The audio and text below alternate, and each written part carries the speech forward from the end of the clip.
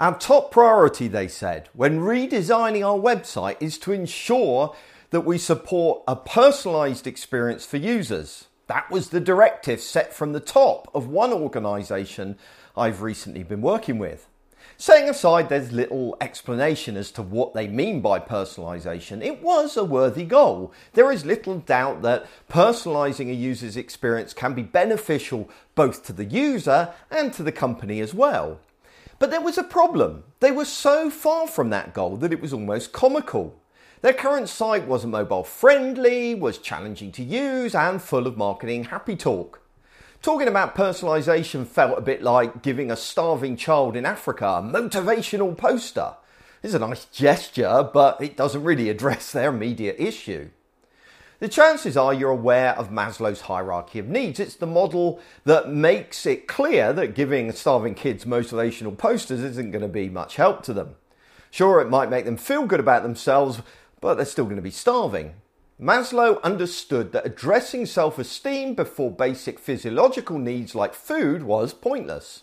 And the same basic principle applies to websites too.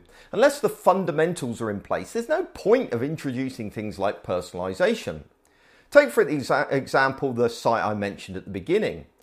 At the most basic level, it was inaccessible. Unless users can access your site, irrespective of the device or bandwidth or whatever else, then your site's failed. Even if they had gone as far as addressing the accessibility issue, they were still a long way from personalising the experience. Next, they would need to address the questions that users actually have. You can make the most amazing experience you want, but if users go away confused, then ultimately you failed. But once you have the right content, you can then start worrying about the nuances of creating a user-friendly experience. But even that doesn't begin with personalization. It begins with the basics of usability. Only then can you start talking about a personalized experience. Not that I'm bashing personalization. In fact, I would argue that personalization is more important than some of the other areas management seem to push. For example, creating a personal experience for users is a lot more important than some of the persuasive and manipulative marketing copy that people like to write. That kind of persuasive marketing is at the most the pinnacle of the website's hierarchy of needs. Of course, it can be hard to know where you sit on this scale. Is your website accessible enough? After all, you can always make your website more accessible. Is it usable enough? Again, it can always be better, can't it?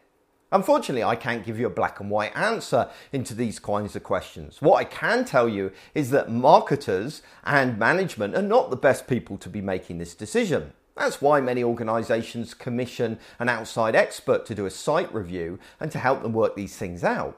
But actually, the best way of determining how your site is performing on the user's hierarchy of needs is to ask users. See if they can access your site. Ask them if the site answers their questions. Test how well they can find the information they need, and only then start worrying about personalization and persuasive marketing.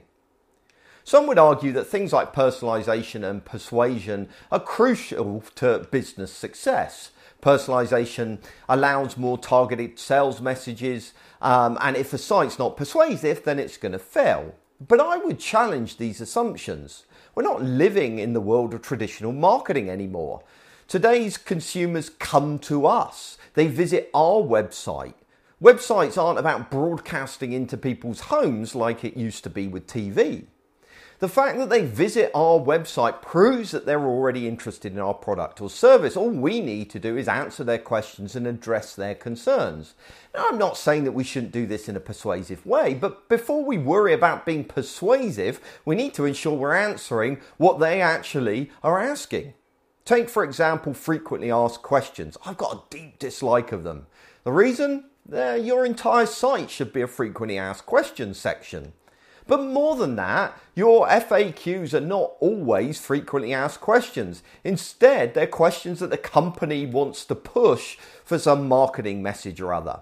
Before we start pushing our agenda, we need to address the agenda of our users. Only then do we earn the right to sell at them. So, next time somebody at your company comes up with a new feature for the site, ask whether you're addressing the basics first. Only then should you start climbing to the next level of the user's hierarchy of needs.